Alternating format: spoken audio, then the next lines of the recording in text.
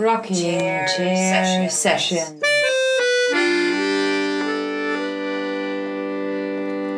With Elisa Di Battista and Maria Teresa Barber.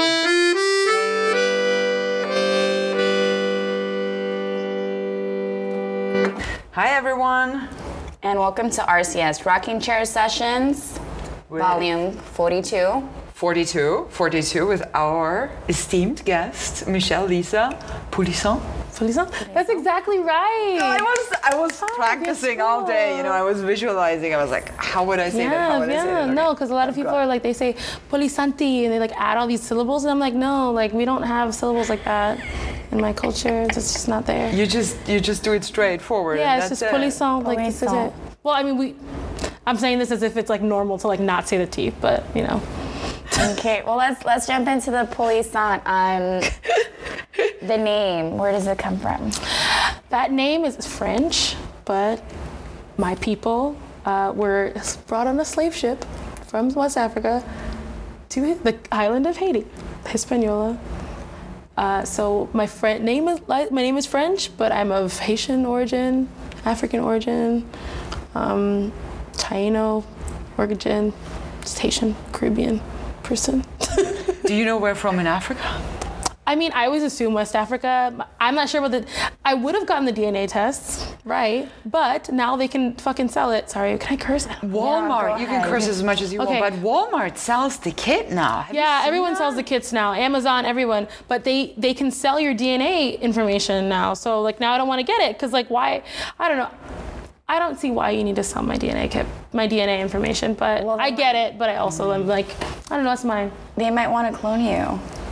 Perhaps. That'd be really weird, right? But it's like, what if that was like a thing? Like in like 2000, like 3042, they've got every artist's like DNA, and they're just like reproducing artists that we can keep making their work and keep making money. Whoa. We just went really left, really quick, like super left. We just went took a turn. Like, I know. Wow, we took a turn. But through the lens. But I mean, it's. Let's talk a little bit more about Haiti, because there was so much in the first sentence. I was like, there is West Africa, there's Haiti, there's the French, and there's your name. I've been thinking a lot about my origins in that particular context. Like, I identify as Haitian, like that's my default. I also identify as like Southern, like I'm Southern Florida, like I'm from South Florida, but like I grew up in Palm Beach. It's a little different from like Miami. Totally. I grew up with like, I grew up in what I call a Southern surf town, Okay. So like I identify with some of the sentiments that exist in that space. I just think like all of our origins are super nuanced, and sometimes when people ask where I'm from, I'm like, because it's like a little. It's always complex. Totally. Yeah. So you were born in Florida? I was born in Florida. I was born at Bethesda Memorial Hospital. Shout out. August 27th, 1991. That's when my parents found me. 1991. Yeah, I don't think it's that young, but I feel like everybody else around me is like, hey, what? You're so little. 91. I'm not an ageist, but continue. I think I was in high school in 1991. I was in high school. You're a little younger, but I'm pretty up there. But you look great. Thank you so much.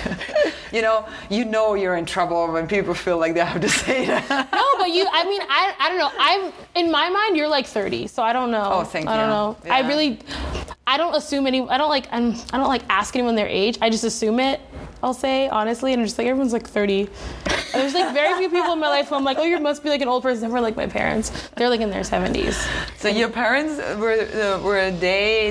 did they live in Haiti or? Yeah, my parents are first generation. I'm first generation. You're first generation. American, sorry. And my parents, they left Haiti in the 80s or 90s, and then they were living in St. Martin for a while, and then came here. St. Martin was like the stop off. My father like waited there for my mom. Like he like went there first. It's super cute. He went there. I love this story about my dad because it's like so indicative of how like coiffed he likes to be all the time. And like if I start tearing up, it's just because like I really love my parents. Are really cute. But like my father, he always says that like when my mom was coming from Haiti to St. Martin to like live with him there because he was already there with my sister, he's like, I didn't sleep in the bed because I didn't want to mess it up, because he like made the bed. That's the cutest thing you've ever heard in your whole life. Just like, oh my God. Relationship goals like as fuck. Like, are you serious? Like, I just can't deal with it. If I go home to my parents and I'm just like, I don't know where I'm gonna find this. Like, I don't know where. Like, what the fuck? And they have been together for. I mean, since they were really young, like I think she was my father was my mother's first like serious relationship in life. So, and there's my mom's gonna be 70, 1949 next year. Cool. My father's gonna be 72 next year. Yes. Yeah, they're pretty cool people. They've like been through like like the whole ups and downs things. But yeah, so they're Haitian, and then do you remember? Do you know? What was their final decision to leave Haiti? Do you know? My father like had all these things that he wanted to see his children do, and at the time it wasn't very easy. So one of his big things is like he wants us to go to college and like have an education and do all this stuff. So Haiti at the time didn't really have a prospect for college, and university. And so he moved them to St. Martin. St. Martin was kind of a stop off because at the time too, St. Martin didn't have like a university. The kids had access to education, but they had to travel. So St. Martin is split between two sides. It's the Dutch and the French. So if you're a recent college grad, a high school graduate, or college. It's like one of those language problems. It's college in the French and Dutch system, but it's high school in American system. But so if you're going on to university. At the time when my parents were there, you would go to whichever side you were a resident of. My family lived on the Dutch side, so my brothers and sister would have had to go to the Netherlands to go to school. And if they were on the French side, my cousins, I have French cousins who would go to France. And so I have cousins who like go to school in like Germany and different places, because at the time there wasn't a program. Now there is. There's a university in St. Martin now, and there's universities in Haiti now, but at the time there weren't. So then my father was like, okay, I want my kids to be able to go to school and like not have to like do all that. And so he moved to Miami for a while with my siblings. I have 4 siblings. There's 5 of us total. He moved to Miami, and then from Miami they ended up in Palm Beach because my father was like, he didn't like Miami because at the time it was like cocaine cowboys, like drug. It was a rough city at the time. So I keep saying they left Haiti in the 80s. They moved to the United States in the 80s. They left Haiti way before that. But so like it was like the like fast life situation was happening here. And I had like an uncle who lived here and who had already lived here. So they moved eventually they settled in Delray Beach, Florida. Yeah, that was where they like. And you did get your education that your father wanted for you. I did. I'm working on a master's now. Yeah, like I was super glad to be able to like do that. Did all your siblings go to college and get a degree? Everyone except for 2 technically. My oldest brother, he got like a technical certification, so he finished school, but like not a college degree. My other brother passed away at 23. Sorry. Yeah, 23. So, no. He was 23? Yeah. Oh my God. Yeah, he got really sick. Oh. Yeah. Oh my God. He got super sick and then, died. Yeah. That was, I was 21 at the time. And, what is that? 2012. Right? No. Shit. It was 2012. That was 6 years ago. 6 years ago. Yeah, I was 21 at the time. I'd be turning 27 this year. That's why. Okay. That's a good number. 27 was a good year for me, yeah. Was it? 27? Yeah. Yeah? Yeah, I was getting my master's too. But you were having an amazing year, we have to say, right? It's like... Yeah, I can't complain about my year. An amazing show at Spinello Project, an amazing job at Locust Project. You were curating a show? I did. I curated a show this year as well. At the Spinello Annex? The Annex, kind of, yeah. right? Like the Annex is part of like the Fordistas situation. Ford has like an art they kind of explained it. Like, they have an art section of their whole like philanthropic programming, and that's what Fordistas is. And so it's like, and they are also doing a podcast, I believe. They did, yeah. There was like, I think there's 2 with me on them. There's one with like just me as an individual, and there's one with me and the group of artists that I put in the show. That was really cool. It was a cool thing to do. Yeah. But what I also wanted to get at, because that's why I also asked more about your parents and your background, because the show that you had at Spinello's was also a lot about photos that you took in Haiti, right? So you actually did go back to Haiti. Yeah. For only that time, or did you go back more frequently as a kid or growing up, or? So when I was a kid, that was the thing. Like, I grew up quite conservative and like very like, I didn't like do clubs and all that stuff because my parents didn't really trust American kids. They just didn't. Like, American kids grew up very differently than, sometimes I still think the cultural difference exists, even though I didn't grow up in a Haitian like house in Haiti. They didn't really trust like American parenting, like sleepovers. Like, what the fuck is a sleepover? Like, you have a bed here, you know, we cook you dinner every night. You want to go sleep at someone else's house, you know, like that type of stuff. And is it your parents too? My parents did that too. Yeah, it's like a thing. And so because of that, we didn't like do that stuff. Like, I didn't celebrate Halloween. Like, my first Halloween ever was like last year, and I was like, I don't get this. But it was fun for the night. I don't really like Halloween either. I'm from Austria, so it's kind of like, it goes... Halloween's really weird. I don't know. And I don't know who everyone is because they're wearing masks. I don't like that. But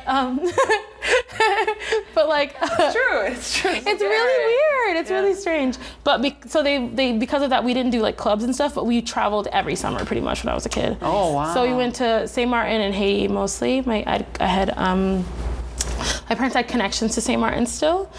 And my uncle lived there at the time before he passed away with his wife and his like son, and so we would go there, and that was like my favorite place to go at the time. And then we'd go to Haiti sometimes, and of course I didn't like Haiti back then because it was like nothing that we can really do besides like hanging out, and my parents lived in like a small village, like so small.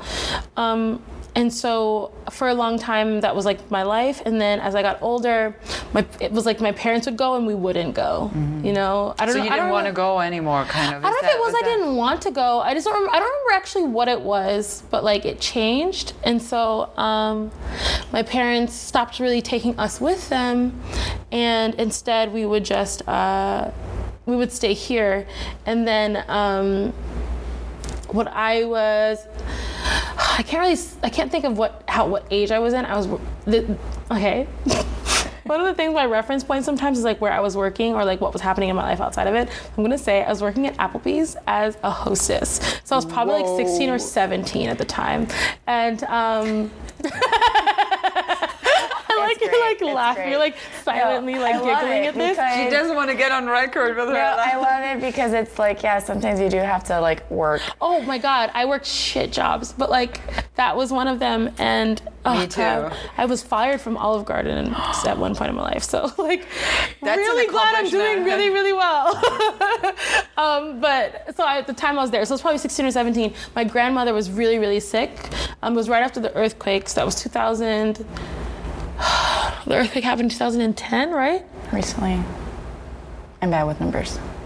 I believe. Fuck. Were you able to fly in after the earthquake? Huh? Were you able to fly in post-earthquake? Yeah, so like I went like right after the earthquake. So was I 16 or 17? Maybe it was like 10 years ago. Timelines are really bad for me when it comes to that type of stuff, but it was a little while after the earthquake, like a few months. So much so that like now it takes about 2 hours to drive from my parents' house to the Capitol or vice versa. Back then it took like 5 or 6 almost, because there was so many like boulders in the street that like basically like, because really when you're in really far villages like my parents are in, it's basically just like breaking. It's either you like break it yourself with like tools that everybody has, or you wait for them to get to you, which means they have to break through everything on the way down. So that was really what was the situation there. And so my grandma was really sick, so we went there to see her. And so that was at that point, like right after the earthquake. And then I graduated from college in 2014. And then my gift from my parents was a gift to go to Haiti. Wow. And that was like I was like, I don't need anything else. Like, I just want to go back to Haiti. And then that kind of started the process of me going back and forth every once in a while. I've gone back like 3 or 4 times since that one. And then I'm going back again. Fingers crossed in March with like everyone. Like, we're all gonna fly separately and meet there. And I'm like so pumped. Like, I don't think anyone understands. Like, today I almost cried and I realized I could have the time, because it's like, you know, like my brother hasn't been left the country since he moved here as a child. He's gonna bring his wife and his son, who's like, they're both very American. And then like my sister and her 2 daughters are gonna go with us. And then my parents and my sister Yolanda and myself. It's literally all of the kids, my parents and their kids and their children for the first time ever. And like, this has been something that my parents have wanted for like their whole lives. Their entire house that they built was just for this. And it makes me so fucking excited that they're gonna actually get to see it. And like, even if I can't end up not being able to go, I just hope that everybody else gets to go. Because I think it's like this thing that's been such like a goal for my parents, is to have all of their kids like in this house they built for them. So they built a house in Haiti? Mm-hmm. Wow. Pretty much every Haitian family you know, probably in the United States, has a house in Haiti. Yeah, like it's like a thing. Like it's like that's like the standard. Also, it's very cheap. Like I think it would totally like cost them like 30 grand or something like that to do it over time. So like, you always have a place to go when you go to Haiti. You can be in a house. Yeah, that's really nice. That's really nice, because like hotels are fine, but it's like, I don't know, like there's like a standard. Like I forgot like a tube of toothpaste there last year. It's still there for sure. You know what I mean? Like, it's kind of nice to know that. Like, I definitely left like my sister's swimsuit bottom there, and she was really angry about it. And it's gonna be there. And it's gonna be there. You know, my sister was like, "You fired my swimsuit and you went to Haiti. Where is it?" And I was like, "Oh, I don't know." And I looked for it. I was like, "Oh, I'm so sorry, I lost it. I left it there." But it's not gonna be gone. It's gonna be there. You know. And is the house, they built it in the village where they lived, where they grew up? Yeah, my parents are country folk. They hate big city things. Like my parents hate Miami. They don't come here. Like whenever, like they only come. When they come here, it's like one of my siblings drives them here. Because they don't like driving. And they're like, I'm not doing it. My father will not, both my parents drive, you know, and they drive in Palm Beach, but they will not, absolutely will not drive from Palm Beach to Miami. Like, y'all are crazy. My parents hate it. My father just today was like, oh, you know you could move back here if you wanted to. I'm like, no. I'm okay where I am. But it's just like not. Can you imagine commuting from fucking Palm Beach to Locust Projects every single day? Oh no, girl. No, you can't do that. I can barely deal with this. Like it goes, sometimes it's like 25, 30 minutes to get there, and I'm just like, hey, I'm gonna be late because because there were 3-4 accidents on the way. Yeah. Right, and so my father's like, it's not a big deal. Yeah. I've had moments where it took me 3 hours to get from my house to Palm Beach during rush hour. No, not doing it. No. No bueno. How was it for you to show these photographs? And I mean, I imagine very emotional photographs, right? At Spinello, like how was that for you?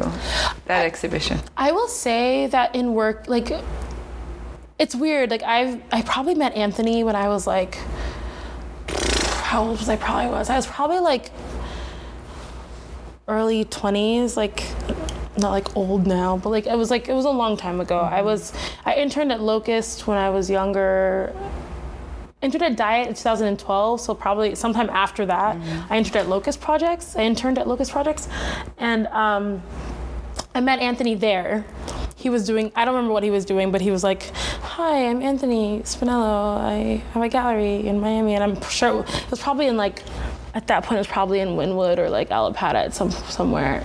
And so I met him there years ago. And I personally, in a lot of my businessy relationships or relationships of that turn professional or like go back and forth, I get to know people for a while to see if there's someone I'm worth working with, or just like a friend or someone I don't know.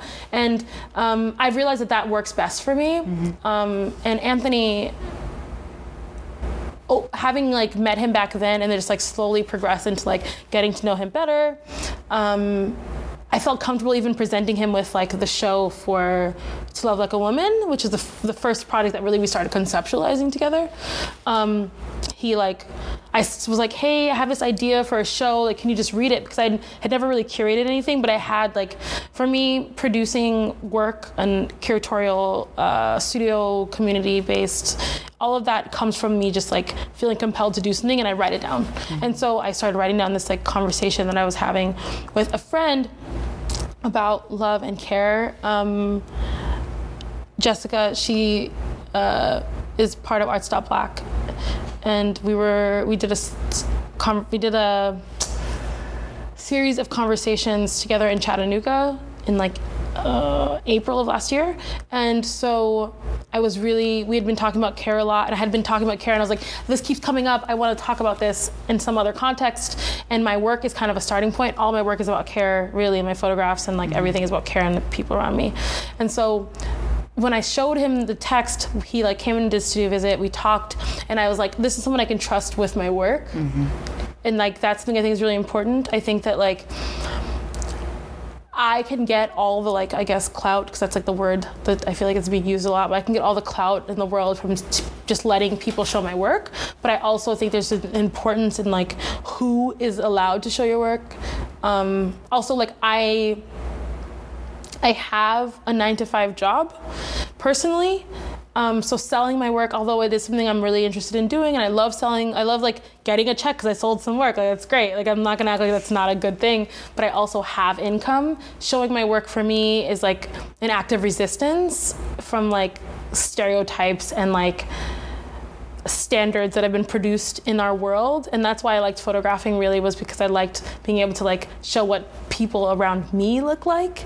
My friends and my family, I started off photographing my friends, of course, like every like millennial, I was like photographing my like attractive friends with their sneakers and things, you know what I mean? And so with that, yeah. And so like with Anthony, it was like, I trust Anthony to show my work. So the work that like, it's very close to home. Like that work is like, the show is called Finding Home. The work is very close to home, but I also trusted Anthony to be the outlet to show that work. And yeah, I just think that finding like, if you're gonna like work with a gallery in any way, if you feel like any bit of it being like, I don't like this, there's probably a reason for it, and I never felt that. And I did 2 exhibitions with him pretty much back to back. It was because of the storm. Was first I think Finding Home opened first, and first, right? And then right after was your curatorial. Is that correct? I can't even remember. I know I went to both, and I think I saw your photographs first, and then I went to the opening. Yeah, because To Love Like a Woman was delayed because of the storm. It was supposed to open before. We had been talking about that before. Mm-hmm. And so like that's like, it was really nice being able to do that, because like, I think that for showing this kind of work, I also have to think about the fact that some of these family members will almost never see this work in this context. Mm-hmm. I bring work back home. Speaking of, I need to print a bunch of it. It's kind of this other thing. I reserve a print from my series, my set of photographs to be stored for family and friends to have at that house in Haiti, and. It's part of that is for me like resisting like certain systems of capitalism that don't include people of color, and like if my work does become like this like thing that people can sell for a lot of money, this like blue chip situation, my family members in Haiti that are, you know, living what would be considered below the poverty line in America have this piece of art that if they wanted to, and I wouldn't care, they could sell. Like if my work starts selling for like hundreds of thousands of dollars and my like aunt sold my photograph, I would be like, yeah, do that, you know, like she can build a house in Haiti for right. She can build like 12, like, you know, no, not 12. At that point, probably it'll be way different, but you know, like I wouldn't care. So part of it's like a lot of me is like thinking about those things as well when I show my work, and I think that was just like the space that I felt comfortable with doing it. Like I really appreciated being able to do that there. Mm-hmm. Yeah. How did it feel to be like more or less first-time curator and have like this very well-known name, you know, behind you, and an amazing space? Like it was a pretty big space too. Yeah, it was a cool space. It was a really awesome space. And and beautifully curated and beautifully said. And you know, I still remember there was one video. Which one? Was it on the phone, like this conversation? Yeah, that's King. Well, she goes by King Coochie in her artwork. Julie Fliegenspan. Fliegenspan. That's how I think it's supposed to be pronounced. I think it means flying wood chip in German. But she Fliegenspan. Like she said that's like somebody told her flying wood. Fliegenspan. Yeah. Fliegenspan. Is it flying wood chip? Span, it's a wood chip. Yeah, it's a wood chip. Like, yeah, Fliegenspan. Fliegenspan. Wood chip, what's a wood chip? But it's just funny because she always does it. It's so funny. But yeah, so that piece, the baby mama video is like one of my favorite pieces in the show. Actually, two of my favorite pieces are the video pieces. The video pieces were really strong. And she just went to Sundance. She's gone to Sundance. She just the week just ended this week. So I'm really super proud of her too for that. But and she's local in Miami? Mm-hmm. Everyone pretty much except for Barbara Lamoth, who was in Miami and moved to Amiens in France. Mm-hmm. And yeah, that's it. Actually, who are non-Miamians, let me think. Yeah. Mm-hmm. But yeah, I mean, it was really cool. I felt very cared for with the project. It was a lot of like, there's a lot of meetings that were set before, lots of opportunities to have conversations. Anthony is super like responsive to me about like things that I was concerned with. I was like, you know, I can't guarantee sales from a show in this context. What can we do? And then we had a conversation about making it non-commercial, and that for me was great because making it non-commercial meant we were able to give artists at least a basis for money, and then if somebody was really interested in selling, we can have that conversation later. So I was able to give each artist like a participation, a payment for participating. I think that like there's one of those things like with my work as an artist, arts organizer, I'm really concerned with like kind of I wouldn't say breaking all the norms because some of them are there and they work, but also just like checking back with them. And I think that checking back on them, I mean, I think it's really important because certain things just aren't, certain things just are archaic and just aren't like, don't function, yeah. Yeah, they're not really, they're not updating that very contemporary anymore. And group shows, you know, shows are great. Like I'm like not gonna be like, oh, like, you know, fuck being in a show, you know, whatever, try to sell your work. But I also think that like, sometimes we put a lot of work into putting our work in a show. I just prepared my work for a show. I spent $200 on printing. But I also have recently sold a decent amount of work. I also work a 9-to-5 job. So when I am working and like producing this work and spending all this money, for me, it's not like, and I will say it is absolutely amazing to be at a point in my life where I can just swipe my card for $200 for framing my work and be like, okay. You know what I mean? Like I never thought I would be at a point in my life when I could do that. But I also have to be aware of the people around me who I'm asking to do things. And I can't personally, with a good conscience, take from people in this way, especially when I know how much it just costs. Sometimes it's not gonna cost you a lot, but I know how much it costs. I know when you like are digging for like the cheapest of cheap frames that you can find just to get them on the fucking wall. You know what I mean? And so for me, it's like really, really important for me to do that. And I think of all of my work being an act of like resistance to what is happening and what we consider the norm and the standard, because some of it is just fucking archaic and it just is. Like there's nothing we can do about it. My photographs are all about that. Like all the work I've been producing, especially right now, has been about that. And even the new work that I'm working on and the work that I'm kind of going back to, it's the same thing. Like it's about like breaking this like this standard that we've produced for ourselves that just doesn't allow us to really second guess certain things. And I mean, I don't know. I mean, this is something that I will say, like as someone, like I was just talking about like my, like the whole Google Voice thing and like not wanting to be too close to people, which is like a whole like very standard art world thing. Like I'm open, like my email's pretty open and things like that, but like your cell phone feels a little too connected. But I also am like at this point where I'm like, maybe we need to start looking at these artists who like just walk in from the street and just like, hey, can you look at my work? because that's the standard that I grew up learning is not being okay too. Well, not grew up, but like, I will say that like I kept a very professional art world experience from the start. I started at Gallery Diet, which is now Nina Johnson with Nina. Like I learned so fucking much from Nina. Like I will say I would not be a professional in like the conceptual way. Like I wouldn't live and behave like a professional if I did not work with Nina first. Nina taught me how to be a professional, also create working relationships and keep those working relationships.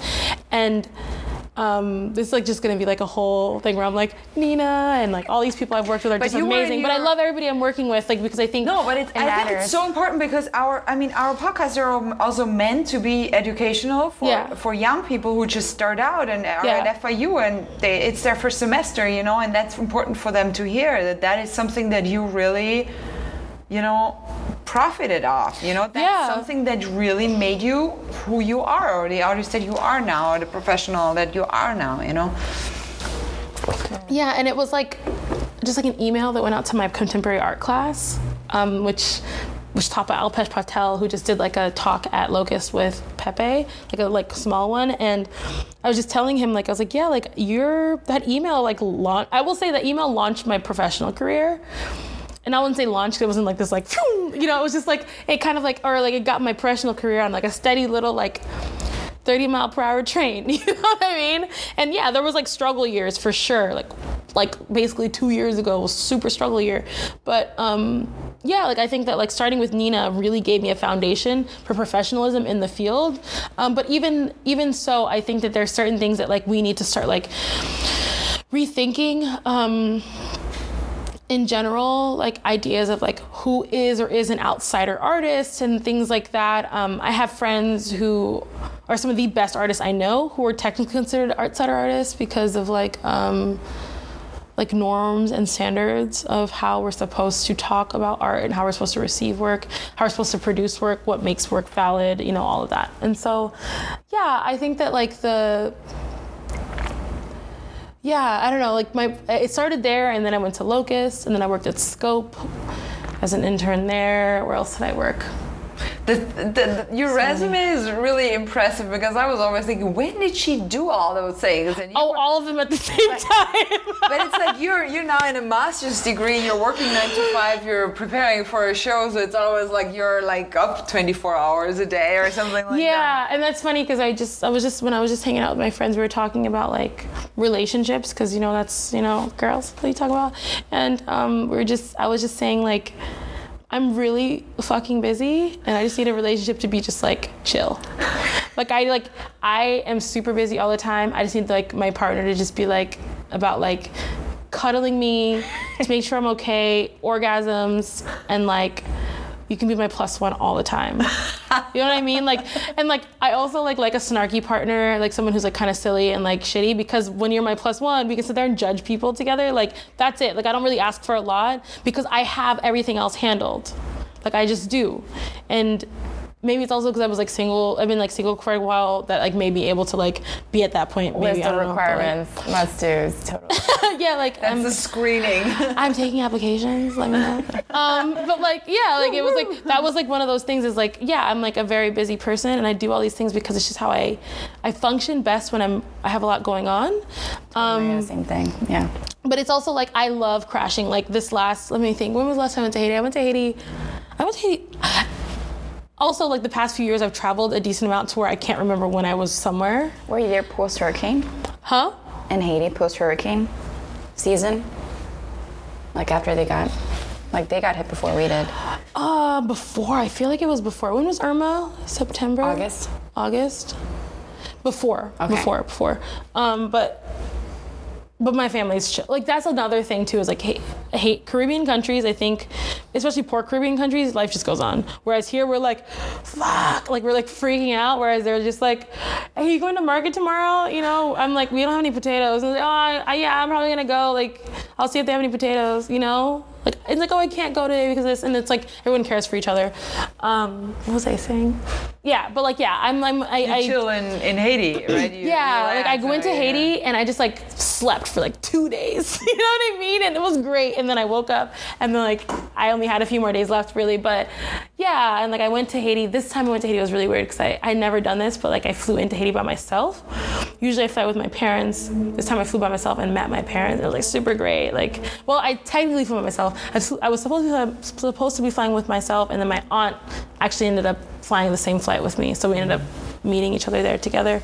But yeah, like I've like at one point, like, let me think, during Common Field, I was a Common Field planning partner. You were organizing in that. Yeah, I was a Common Field planning partner. I was working at the Miami Rail. And I was also a full-time visitor services at ICA, and then also showing my work. It's just, I don't know when I'm gonna like not be one of those people though. So I'm trying to figure that out. Like that's my thing is like, when am I one of those people who just works one job, or am I always gonna be one of those people who works more than one job?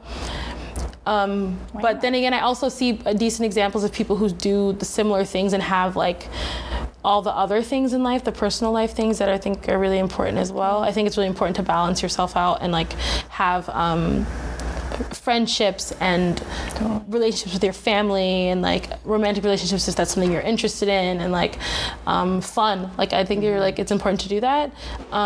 When I find myself not doing fun things and like not, well, I like working, so working is fun for me, but like, you know, like when I find myself not doing things to like turn myself off for a day or like you know, disconnecting, then I'm like, okay, maybe this is the point where you need to like roll it back, you know? But yeah, I don't know. Yeah, but I feel also you're really passionate about what you're doing. Yeah, I really care and it's also a lot about, and it's all a lot about the community as well. You know, it's not just like your artwork. It's not just about yourself. You know, it's not. It's about the people around you. The people around you always. So I feel like that gives you a lot of energy to kind of fight for it in a way, right? Yeah, I think everything I do is about like sharing space with people, because I think that there's like, I don't know, it's not no way around it, because that sounds like kind of negative. Like, I don't know, just like that's what you're doing. Like everywhere we go, we're like, there's people around us, right? Like there's like people just like existing within the space with us.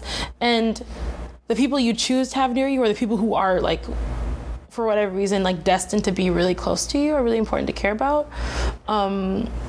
And yeah, I just think that it's really like this thing that I think is very important to take note of, is that there are people who are right around you, and even people who I'm like, I love so much and I care about so much, who I don't see and talk to very regularly, I think are really important to like recall in my work. And I think that's why photography is such an easy like thing to connect to.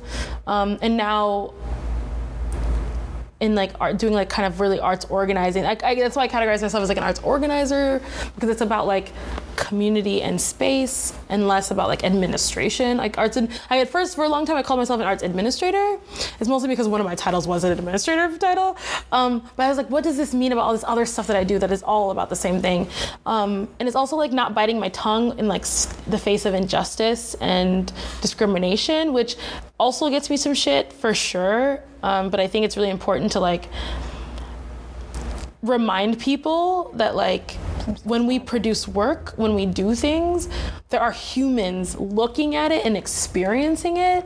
And I think that there's you know, these people have these like, these people in this world have this standard of like, art's supposed to like make you angry or like whatever, and it's like, angry is not the right word you're looking for. Art's supposed to like make you react. It's supposed to make you create discursive opportunities. It's supposed to do all of this, and instead what we're doing is we're just like, sometimes, not everyone, always, sometimes what we're doing is we're just like producing for the sake of what we wanted to put on paper and not thinking about the people that are going to be looking at it whatsoever. And I just think it's an important thing to do, because I think back to like being like, you know, a little black girl with Haitian parents who not barely, but like spoke broken English, you know? And I think that like if I were producing work and not concerned about like those aspects of my identity or like those aspects of other people's identity, I would have made work that were kind of shitty. And like I think of like children a lot when I think of how we're showing work and what we're showing. And I want kids to go into spaces and feel like, I want to talk about this. I don't want kids to walk into a space and feel like that made me feel bad. And I think that maybe I'm just like, I care too much sometimes. Maybe that's what part of it. But I also think that like thinking of children as like your default instead of thinking of like curators and like fucking like art historians who will try to like even add like people who like sometimes there's people who just like try to add all this like conversation and like all of this like meaning and emphasis and like perspective to work that sometimes people just make shitty work because they don't give a fuck about anyone else. Mm-hmm. You know what I mean? Like some people just make work that's like, you know, offensive. It's like shitty and like misogynistic and like racist, xenophobic. And it's like, they just make it because they want to and they don't care about anyone else. Don't try to make it seem like they're trying to like change the world. Sometimes they just don't give a fuck, you know? And so, they make money with it, you know? Right, and you can do that. You do that, and it's fine. And it's fine for you, but also like we need to like stop giving energy to trying to make that work seem like legitimate. Yeah. I don't know if legitimate's the right word. I don't know. Make that work seem like it's anything more than just for shock value and controversy. If that's what you want to do that. But I also think it's really important to be responsible about what that we're putting out into the world, because I think that the world is shifting quite a lot. And we're like, one of the big things for me is like, we're in this opportunity in this world right now to really fucking like show the next generation our best self. Sorry, it makes me like really like emotional. We're at this point where we can show the next generation like our best selves, and like how do we as like people come together, produce work as artists, like policemen, photographers, like our work, put every emphasis, like so much emphasis on all our work on care for the people around us, we would live so differently. But instead, I think that we find ourselves sometimes just being so maybe narcissistic and self-concerned and just so self-absorbed that we just like forget that there are other people experiencing our work with us. If your work is just a studio practice that stays in your studio and like you just like, I don't know, like rage to like get it out and like walk out into the world and like change that, cool. But if we're making work that's gonna go up on a wall and we're gonna do this, it's like, what does this benefit anyone? I had a very similar interesting conversation recently, which like my sister was like, you're saying too much to this girl, leave her alone. This girl, I'm not gonna like reveal too much about it, but she basically messaged me because she knew, or I guess I'm gonna, using context clues, maybe dated a guy that I'm friends with. And they aren't friends anymore or whatever, and like whatever, blah, blah, blah. And she was like trying to like, I guess was like, she was like, don't say anything to him, but like you can tell it's clear that she wanted me to maybe like reach out and like say, hey, she's really sorry or whatever, but she like, you know, and so she started talking and then like she was messaging me or something like that, and I was just like, which is like, girl, just like weird. It's such a strange thing to do. But one of the things she said was like, I did this thing that was really terrible and now he doesn't want to talk to me and I just want him to talk to me. And I was just like, circle back to that thing where you said you did something shitty. And I literally, and I think I think maybe part of it is she expected me to be like, I understand, like, you know, because sometimes I kind of get it, like you just want to like get closure, or, like talk to this person, but if the person's literally like doing everything they can to avoid you like the fucking plague, let them do that and shut up. That be your closure. Like that is like, sometimes people don't have to take your shit. And I think that's a big thing with like my work too, and like with work in general as artists, is like there's like this big thing, and like this is me I told my friends, I'm like, I feel like I'm gonna go down a soapbox at some point here, but this is a big thing, and it's related to this, a lot of this when it comes to care, is like,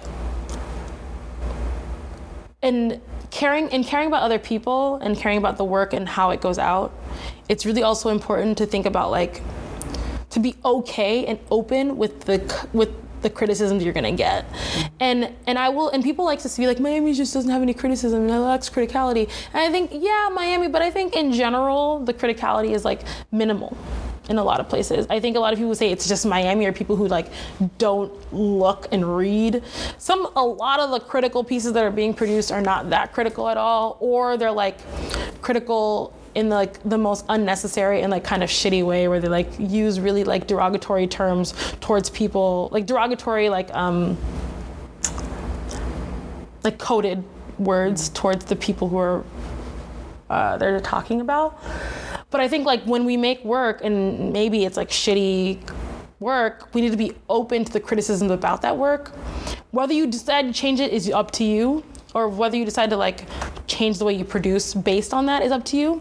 But I think it's really important to be open to criticism of your work. And like that's the thing for me too, is like most of the criticism that I've gotten, aside from like a few things in life, were pretty valid. Like if you have a criticism of it and it's valid or not, I will take that and listen to it.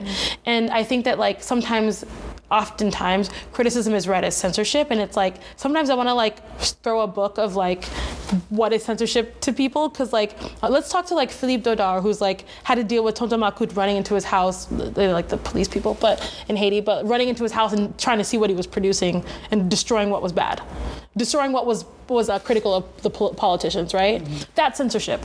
Somebody saying your work's problematic and shitty, not censorship, because you still can produce it, you can still show it where the fuck you want to, you know?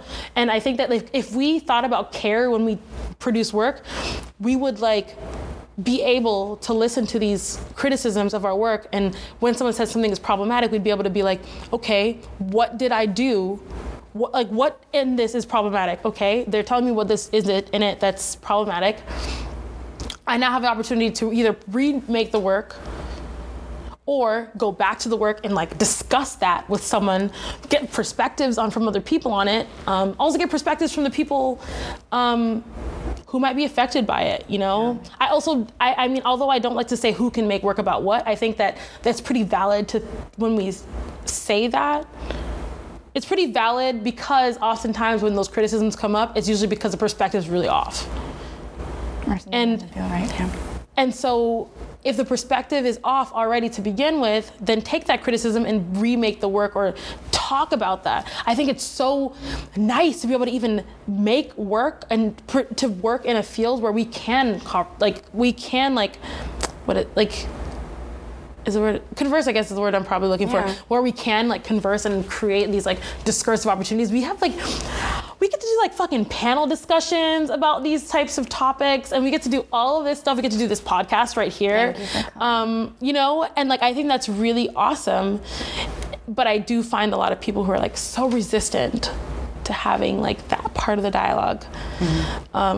And that frustrates the shit out of me, because it's like the best thing about the arts is like being able to just like fucking talk to people. Well, I think about our work. Just to address what you were saying. Okay, great. This negotiation, I call it of intimacy almost, of spaces, as you were saying, is what I experienced when I saw your artwork.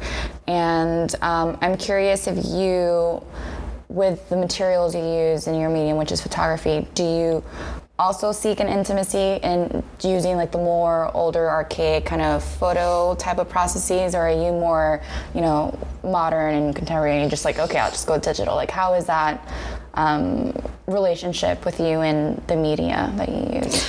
I will say that like maybe I am like one of those people who's just like everything has to be precious, but I mean I think part of the reason why I still shoot this way is only because it's like the cameras that I really enjoy. There's something about the image quality that's just different from a film than from digital. And you can manipulate digital to do the same thing, but it's like I could also just shoot it in film, you know? So I shoot with two cameras. I use a Rolleiflex 2.8, which I bought for like $300 when I was like in college, and now it's like almost in the $2,000 range, and a Fuji GS645 wide, which is like sorry, like really bad hiccups.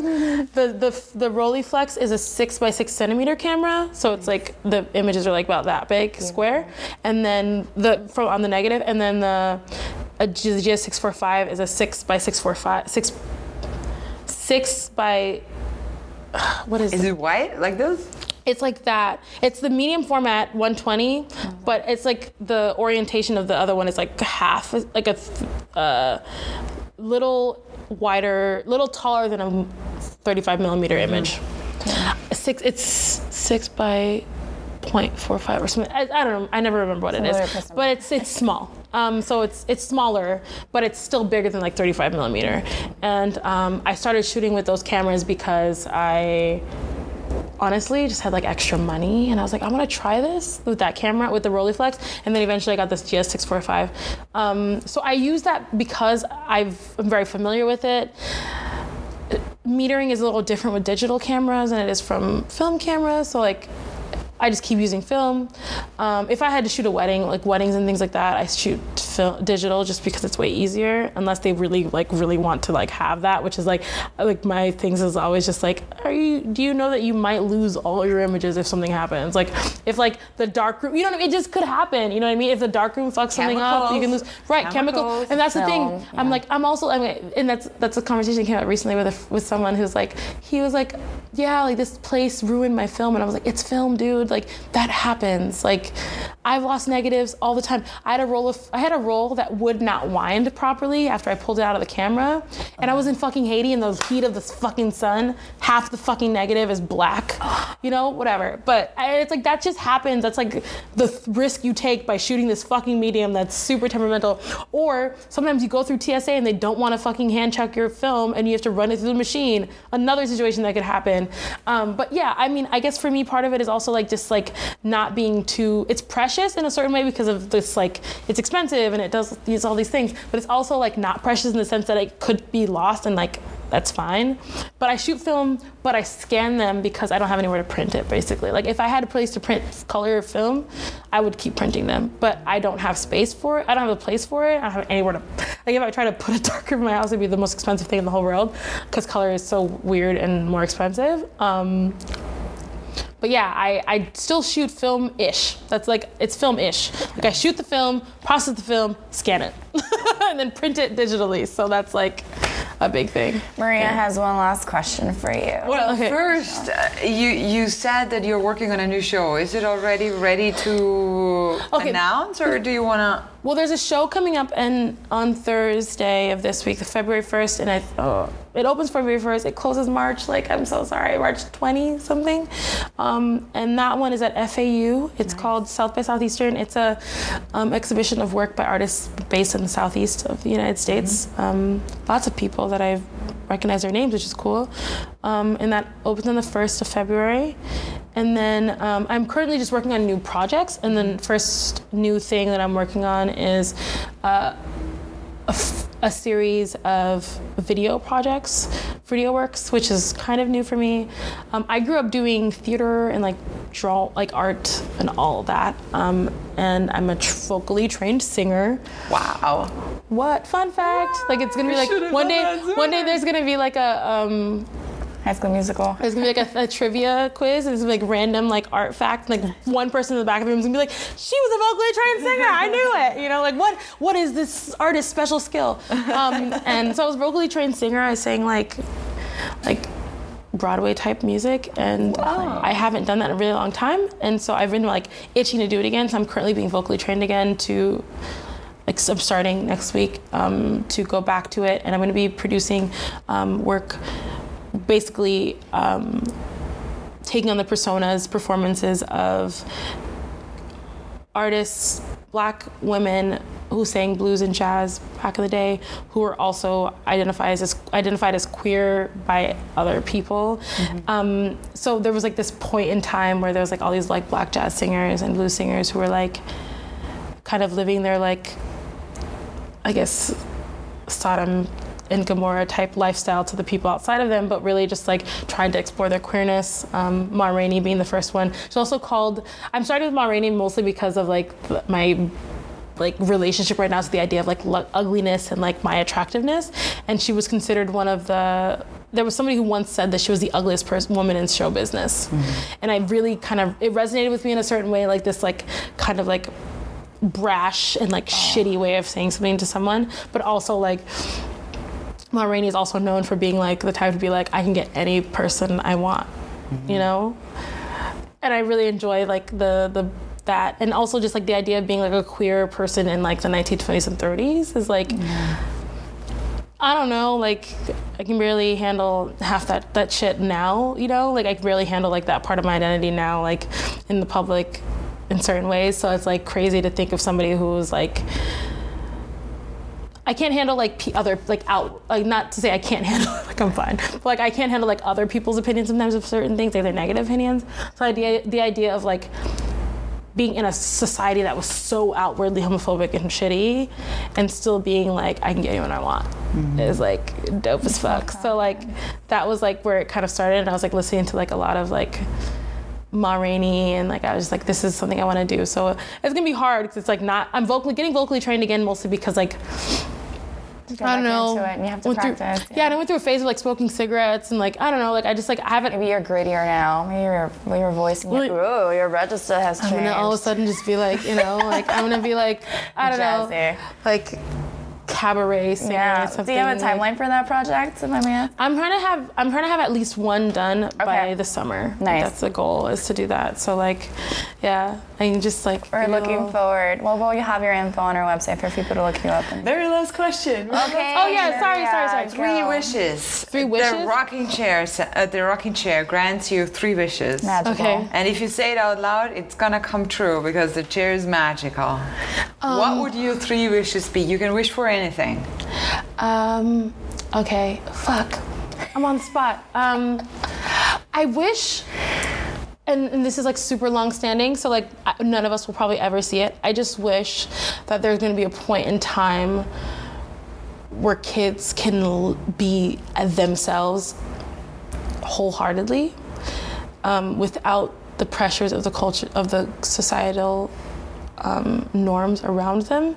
And I mean this in the sense that like parents will be equipped with what they need to give those children what they want, and not just to say that like kids can just like be, you know, to do whatever. I just think that like this idea that like part of the reason why I think a lot of kids have issues is parents don't have the equipment to teach that. That's number 1. Number 2, I just wish for like, I don't know, like financial stability for myself and the people I know and like people in general, but like I really want financial stability. Like I'm stable financially, but like I also like have this like fear like all the time that like something bad's gonna happen and like I'm gonna be like, fuck, I don't have any money, you know, like because it happens all the time where like just the other day my dog got sick and I had to spend an extra $50 at the doctor with her. Cute, but also just because she was just eating stuff. You know what I mean? Like stop eating weird stuff, dude. Stop. Like it's like this, like just stop eating that. That's 2. Just like stability. Actually, let me go back to that and say stability in like life, like the outward things like that, because mental stability is already hard to accomplish as it is. And then mental stability really is like it's one of those things that I find that the more success I guess I have, the more I'm like, am I an imposter? You know? And like the things that should be so like, I guess standard, like, oh, you're good at this. Like it's like so frustrating sometimes I have with myself where I'm just like, you're good at this, shut the fuck up. And other times I'm just like, oh my God, why are they? Like even like today with coming here, I'm like, why do they want to talk to me? This is like, you know what I mean? But then it's also like and then I sit down and I'm like able to just get through it and it's not a big deal. But just before I was talking to my friends and I'm like, they're like, let's come with you. And I'm just like, you don't want to come here and like listen to me ramble. Why would you do that? And then I'm like speaking on Thursday. They'll listen to you ramble. They'll listen to the podcast for sure. Oh, then I'm going to share it. They're going to be like, oh God.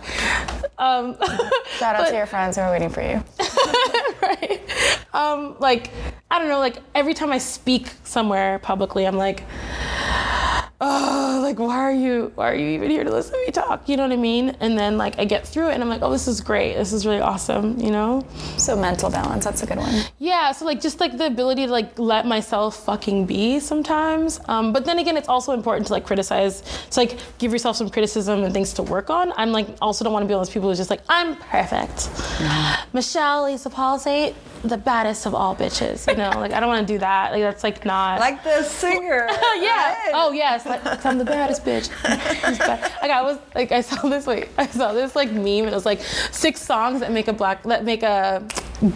Florida girl that a Florida girl can't resist, and that was one of the songs. Trina. I was like, yeah, that's real. Like, I can't wait for that. my Twitter like location says Trina taught me instead of Miami, because it's just like that's real. Like that's like I think of when I think of my like origins, my South Floridian origins, I think of like Haiti, the Caribbean, Trina. Trina, if you're out there. Trina, shout out to Trina. I saw her perform at the Borscht thing, and I was like, oh my god! And that same night, I also saw Kalila perform, and then like the same like that in that same week, I also saw The Weeknd. Not The Weeknd. I saw The Internet, and then I also saw Valerie June, and it was like the best like music week I've ever had in my whole life. It was the best. Wow. And that's also like very indicative of like my music list, my music taste. It's like this black country singer, black woman rapper. It's a mix. It's like kind of like soul, a little bit of everything. neo soul singers. Yeah, that's me. And wish number 3. Alrighty, guys, we have all the 3 wishes, right? Yeah. So it's financial stability, emotional stability, and like kids being able to fucking live. Kids, yes, live and love. Thank you so much, Elisa. Thank you, Maria Teresa, and thank you, Michelle. Thank you so that much, was fun. Michelle. That was Thank 50 you. minutes? Girl, I'm That telling was you. 60 minutes. 60! For the very Oh first my time god! ever. Whoa! Thank you so Boom, much, guys, boom. for Sorry I listening talk so much. Thank you for sharing your stories. It was amazing. And genuine love. We're going to be back next Monday. Yes. Check in, guys. Volume Bye. 30, 20, no? 43. 43. Oh my god, it's been a long day, you guys. Okay, Bye, guys. Bye, guys.